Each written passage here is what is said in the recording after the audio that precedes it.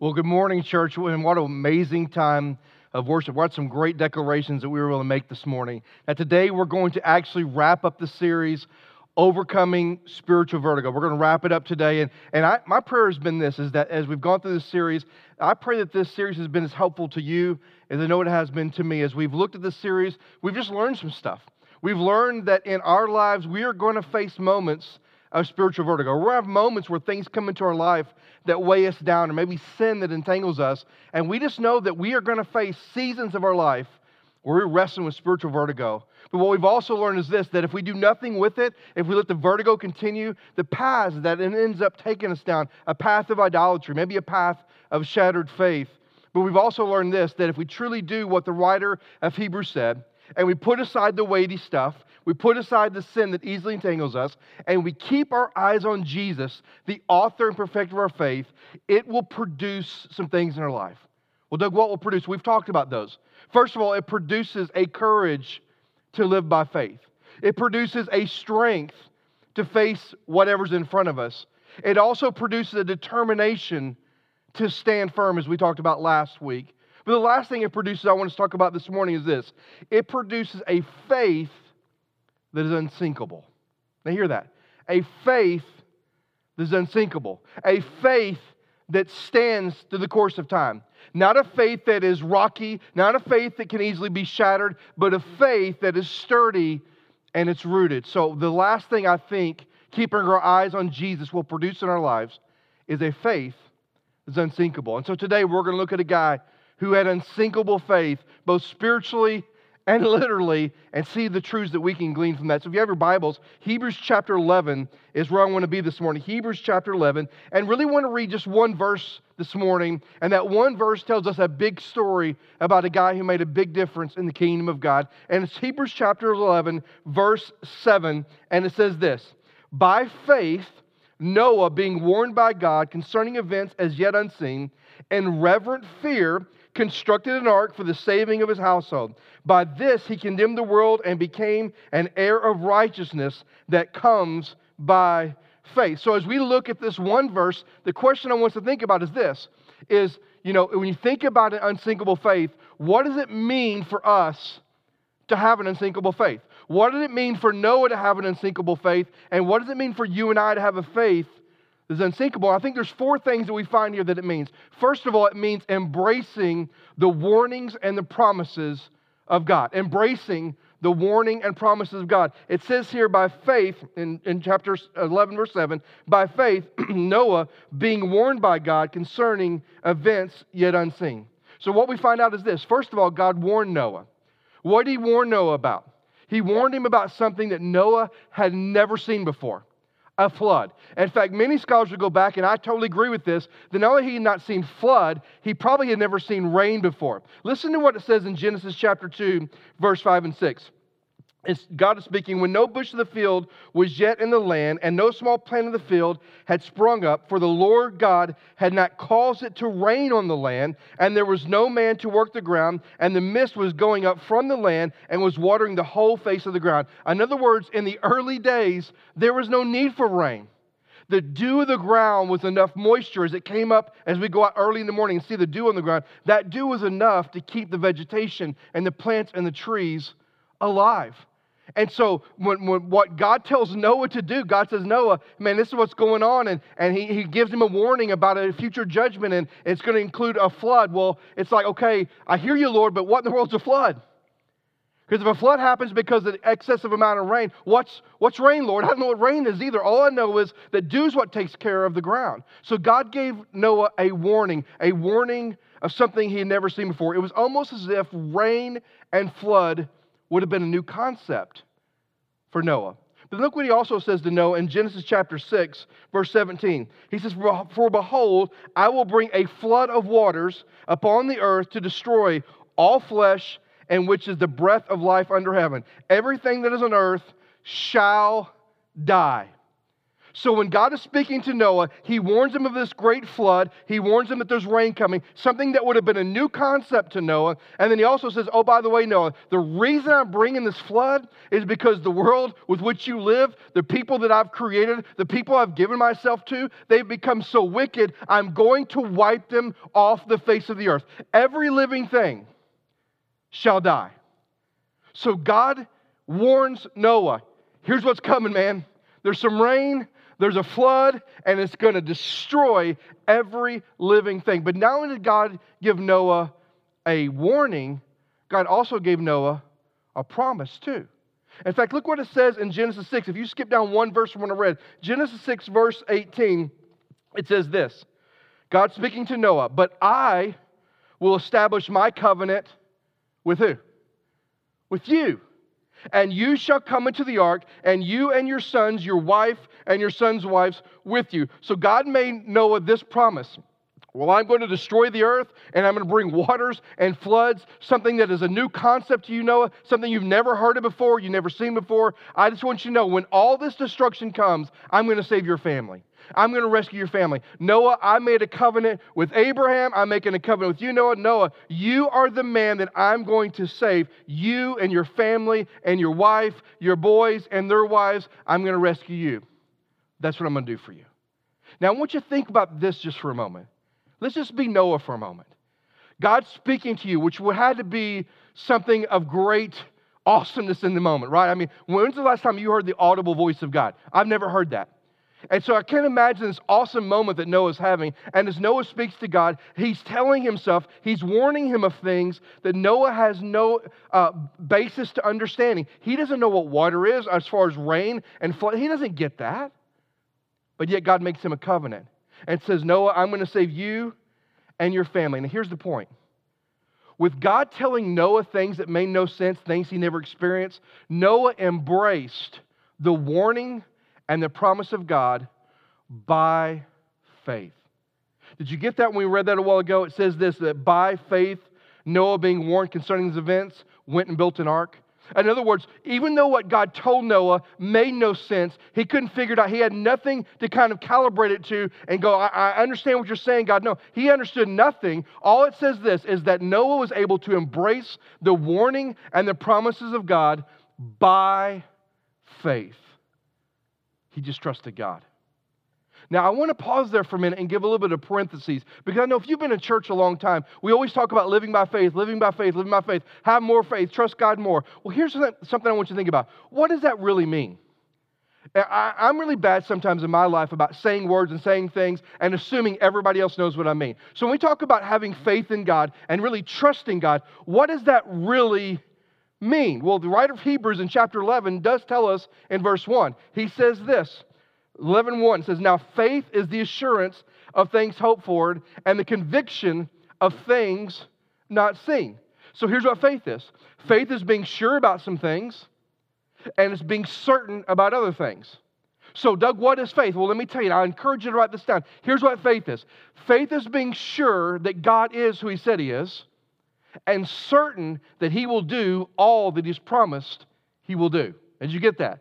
Faith is being sure that God is who He said He is, and certain that He will do all that He's promised He will do. And see, listen, that's the kind of faith that Noah had. Yeah, it didn't really make sense to him. Yeah, this was something he never experienced before. But at the end of the day, Noah was sure that God is who He said He is, and he was confident that God was going to do all He promised to do. That yes, God was going to bring the flood waters to destroy, but yes, God was going to keep His promise and deliver his family. That's the kind of faith Noah had. He understood and believed and trusted that God is who He said He is, and that He will do all that He promised He will do. And here's my question. Do we have that kind of faith? I know if you've been in church for a while, we talk about, you have faith in God and trust God. But I'm talking, what we understand about faith is deeper than just this basic trust, like you falling off a chair and trusting that we're going to catch you. I mean, I know that's a picture of what trust is, but it's deeper than that. Truly putting faith in God, truly trusting God is saying, okay, I believe everything that's in this book. I believe every promise that's in here, that God is who He said He is, and that He will keep everything He's promised. But it's also looking at God's Word going, I believe every warning in here too. I believe every consequence in here. I believe if I rebel against God and don't live a life according to what God wants, that God is going to do what God has promised He would do to His children whom He loves, which is what? Discipline them. See, I'm convinced with all of my heart this, that if we had the kind of faith that Noah had, an unsinkable faith, a faith that embraced the warning and the promises of God, it would truly change how we make decisions in our life. If we really believed this book and trusted this and put our faith in God, believing He is who He says He is and He will do all that He's promised He will do, we would live with a greater sense of tension, a greater sense of reverence, and a greater sense of accountability and responsibility with every decision we make. Because we know if we make the wrong decision, we face the rebuke, the chastisement, and the discipline of God. But if we make the right decision, God is going to bless us and protect us and be with us. If we really believe this and had this kind of faith, it would change the trajectory of our lives. So what does it mean to have an unsinkable faith? And I don't want to dumb this down. I want us to get this. To have an unsinkable faith means embracing the warnings and the promises of God that we see in His Word. But then second of all, it also means acting accordingly. Look with me in verse 7 again. It says this, by faith Noah, being warned by God concerning events as yet unseen, in reverent fear, he did what? He constructed an ark for the saving of his household. Now, not only did Noah embrace the warning and the promise of God, what did he do with that? He built an ark, right? He embraced it. He had this unsinkable faith in the Lord, and that faith led him to do what? To be obedient. He just did something. Now, just ponder with me for a moment. Do you think Noah might have had some questions or some concerns? Well, Doug, you've already talked about the rain. Well, forget the rain for a minute. Forget the flood.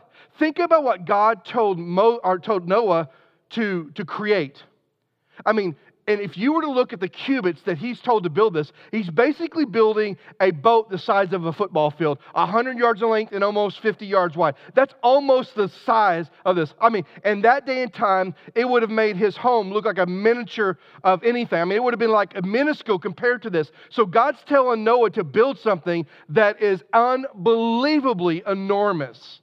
So do you think Noah might have said, listen, Lord, I'm not sure I've ever seen anything that big.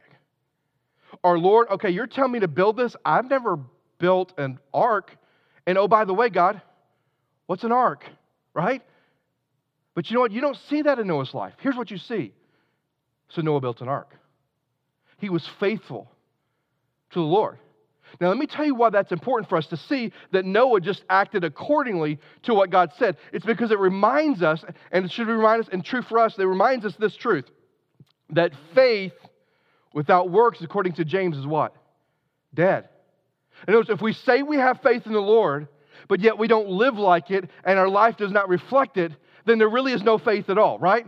If we say we believe in God, we trust God, we believe that He is who He said He is, and that He'll do all that He's promised He will do, but yet we don't reflect it in our decision-making, we don't reflect it in any area of our life, then our faith without works is dead. Now, I'm not saying we work for our salvation, but what I am saying is this. If we truly have a relationship with Christ, our life will reflect it. We will live a life of obedience to Him. And we need to see that here in the story. The truth of the matter is this, is that Noah not only embraced the warnings and the promises of God, he acted accordingly. Now, I want to challenge us all with this simple thought.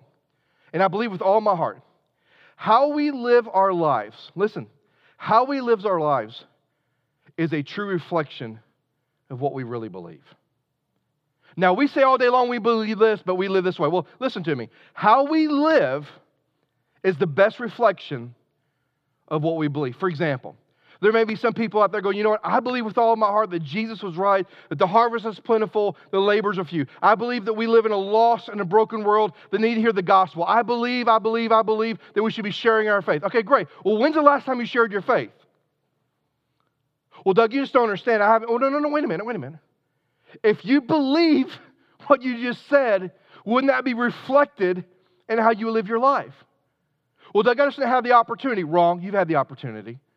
Well, Doug, you don't understand with COVID. No. Excuses. Moses tried it, didn't work with him either. Here's the point. How we live is a reflection of what we really believe. So if we're not living a life of sharing the gospel and going after people, we don't really believe what Jesus said. Right? Because how we live is a reflection of what we really believe. For example, some of you might even say as parents, hey, I want my kids to grow up and I want them to be godly young men or godly young ladies. I want them to be godly. And so then I would ask you this, well, that's wonderful, but are you spending time investing in them? Are you disciplining your children? Are you training them the way they should go? Are you nurturing that and developing them? And you might say to me, well, Doug, I want to, but I kind of want to be their friend. You ever heard that one? Well, I'm just here to tell you, you're not called to be your kids' friends. You're called to be their parents. You're called to be their authority. You're called to be someone who is almost a mediator between them and the Heavenly Father that introduces the beauty and the greatness of the gospel to your kids, nurtures it, develops it, and encourages them to follow it. You're not called to be your kids' best friends. You're called to be godly parents. And so here's the whole point of that. How we live our life is a reflection of what we really believe. And having this kind of faith, this unsinkable faith, means that we need to act accordingly. So guess what Noah did? He built a boat, right? Now, if you notice here, I'm going to go back to a verse. He says this here. It says that by faith Noah, being warned by God concerning the events that yet unseen, in reverent fear constructed an ark for the saving of his household. In other words, Noah just trusted God and he built the ark. He believed God is who he says he is. He will do all that he's promised, the warnings and the good things, and he just built an ark. Now listen, why did Noah build the ark? He built it, first of all, it says, out of reverent fear. In other words, his awe, his respect, and his reverence for a holy God is what motivated him to build it. But you know a second motivation to build that ark? Was to save his household. Don't miss that. If he had not built an ark, if he had not done the very thing God told him to do, guess what would happen to Noah's family? They would have died too. And so when God told Noah to build an ark, Noah built the thing. Noah was faithful. He did what God told him to do. Why? Because he had this awe, this reverence, this respect for the Lord, but also he wanted to protect his family. And hear me on this. This is true for us as well. When we come to God's Word and we see the warnings and we see the promises, should be compelled to act accordingly, to live in a way of obedience to the Lord. And one of the motivations for us living in obedience to the Lord should be this. It should be our awe, our reverence, our respect, our adoration, our love for the Lord. That should be one of the reasons. Another reason we should be motivated to live this way and to act accordingly is because how it might impact our family. Now hear me on this, parents. Hear me on this. I have raised 2 out of the home and I've got 1 still in the home. Raising kids, I know it's difficult. And it's hard enough when you try to live a life of obedience and let your kids see that. They still may wander off. But what we need to know is this. If you don't practice what you preach in your home, if you talk about Jesus at church, talk about Jesus with other people, but in the home, you don't bring Jesus into your home, you don't pray together, you don't spend time together, you don't make him part of your conversation. Listen, if you don't act in obedience to what you know in God's Word in your home, you're at risk of losing your kids to the world. So it's important for us to do this. Not only embrace the promises and the warnings of the Lord, but it's important for us also to act accordingly. Let me give you the third thing it means. It also means being a mouthpiece for God. Look with me in chapter 11, verse 7. The last half, it says this. By this, in other words, building the ark, he, being Noah, condemned the world and became an heir of the righteousness that comes by faith. In other words, Noah was the mouthpiece of God. Here's what I mean by that. Noah was called by God to preach while he built. Now you say, well, Doug, when I go back to Genesis, I don't see Noah preaching any messages. Well, you don't see Noah doing that. But if you were to flip over to 2 Peter 2:5, you find out that Peter says that he was a preacher of righteousness.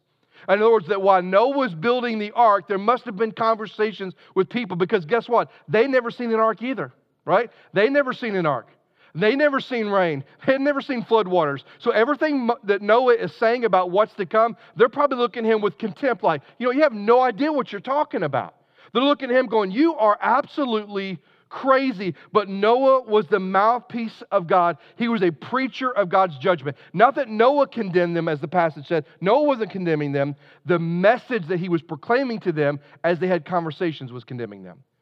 That you people are so wicked that the loving Father who created this world is going to come and he's going to destroy everyone. The message of Noah was one, a condemnation to those who rebelled against God. Now think about it. Noah lived in a wicked time. In Genesis chapter 6, verse 5 and 6, we see the wicked philosophies of the time. In Genesis 6, 11 through 13, we see this social plagues and the violence that went on in the day. Even in Luke's gospel, Jesus talked about the sexual perversion that went on during the time of Noah. But listen, even in the face of all the wickedness, Noah was faithful to preach the good news even when people ignored him. Did you hear that? He preached it even when people ignored him. Now here's why that's important for us. Do we live in a wicked time too? Yeah. Do we live in a time of relativism like we talked about last week where everybody thinks their truth is the right truth? Yes. Do we live in a season of violence? Can't turn your news on and not see that one. Do we live in a season where people are rebelling against God? Absolutely. Do we live in a season of sexual perversion? Yes. But here's the question we have to ask ourselves. Are we being the mouthpiece of God? Are we staying silent?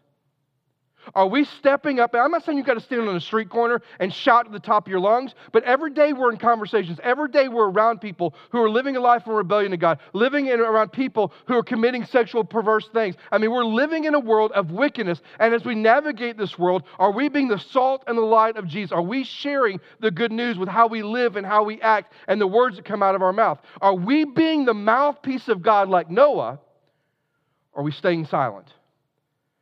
Now, here's something I want you to write down.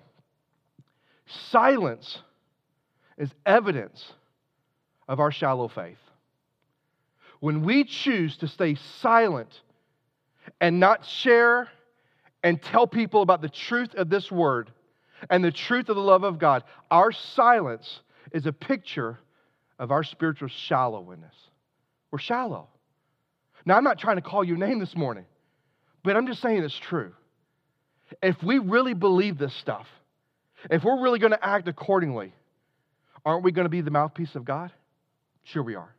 So many of us are scared of what the world's going to say that we stay silent. And I'm just telling you with a lot of love, your silence is a picture of your spiritual shallowness.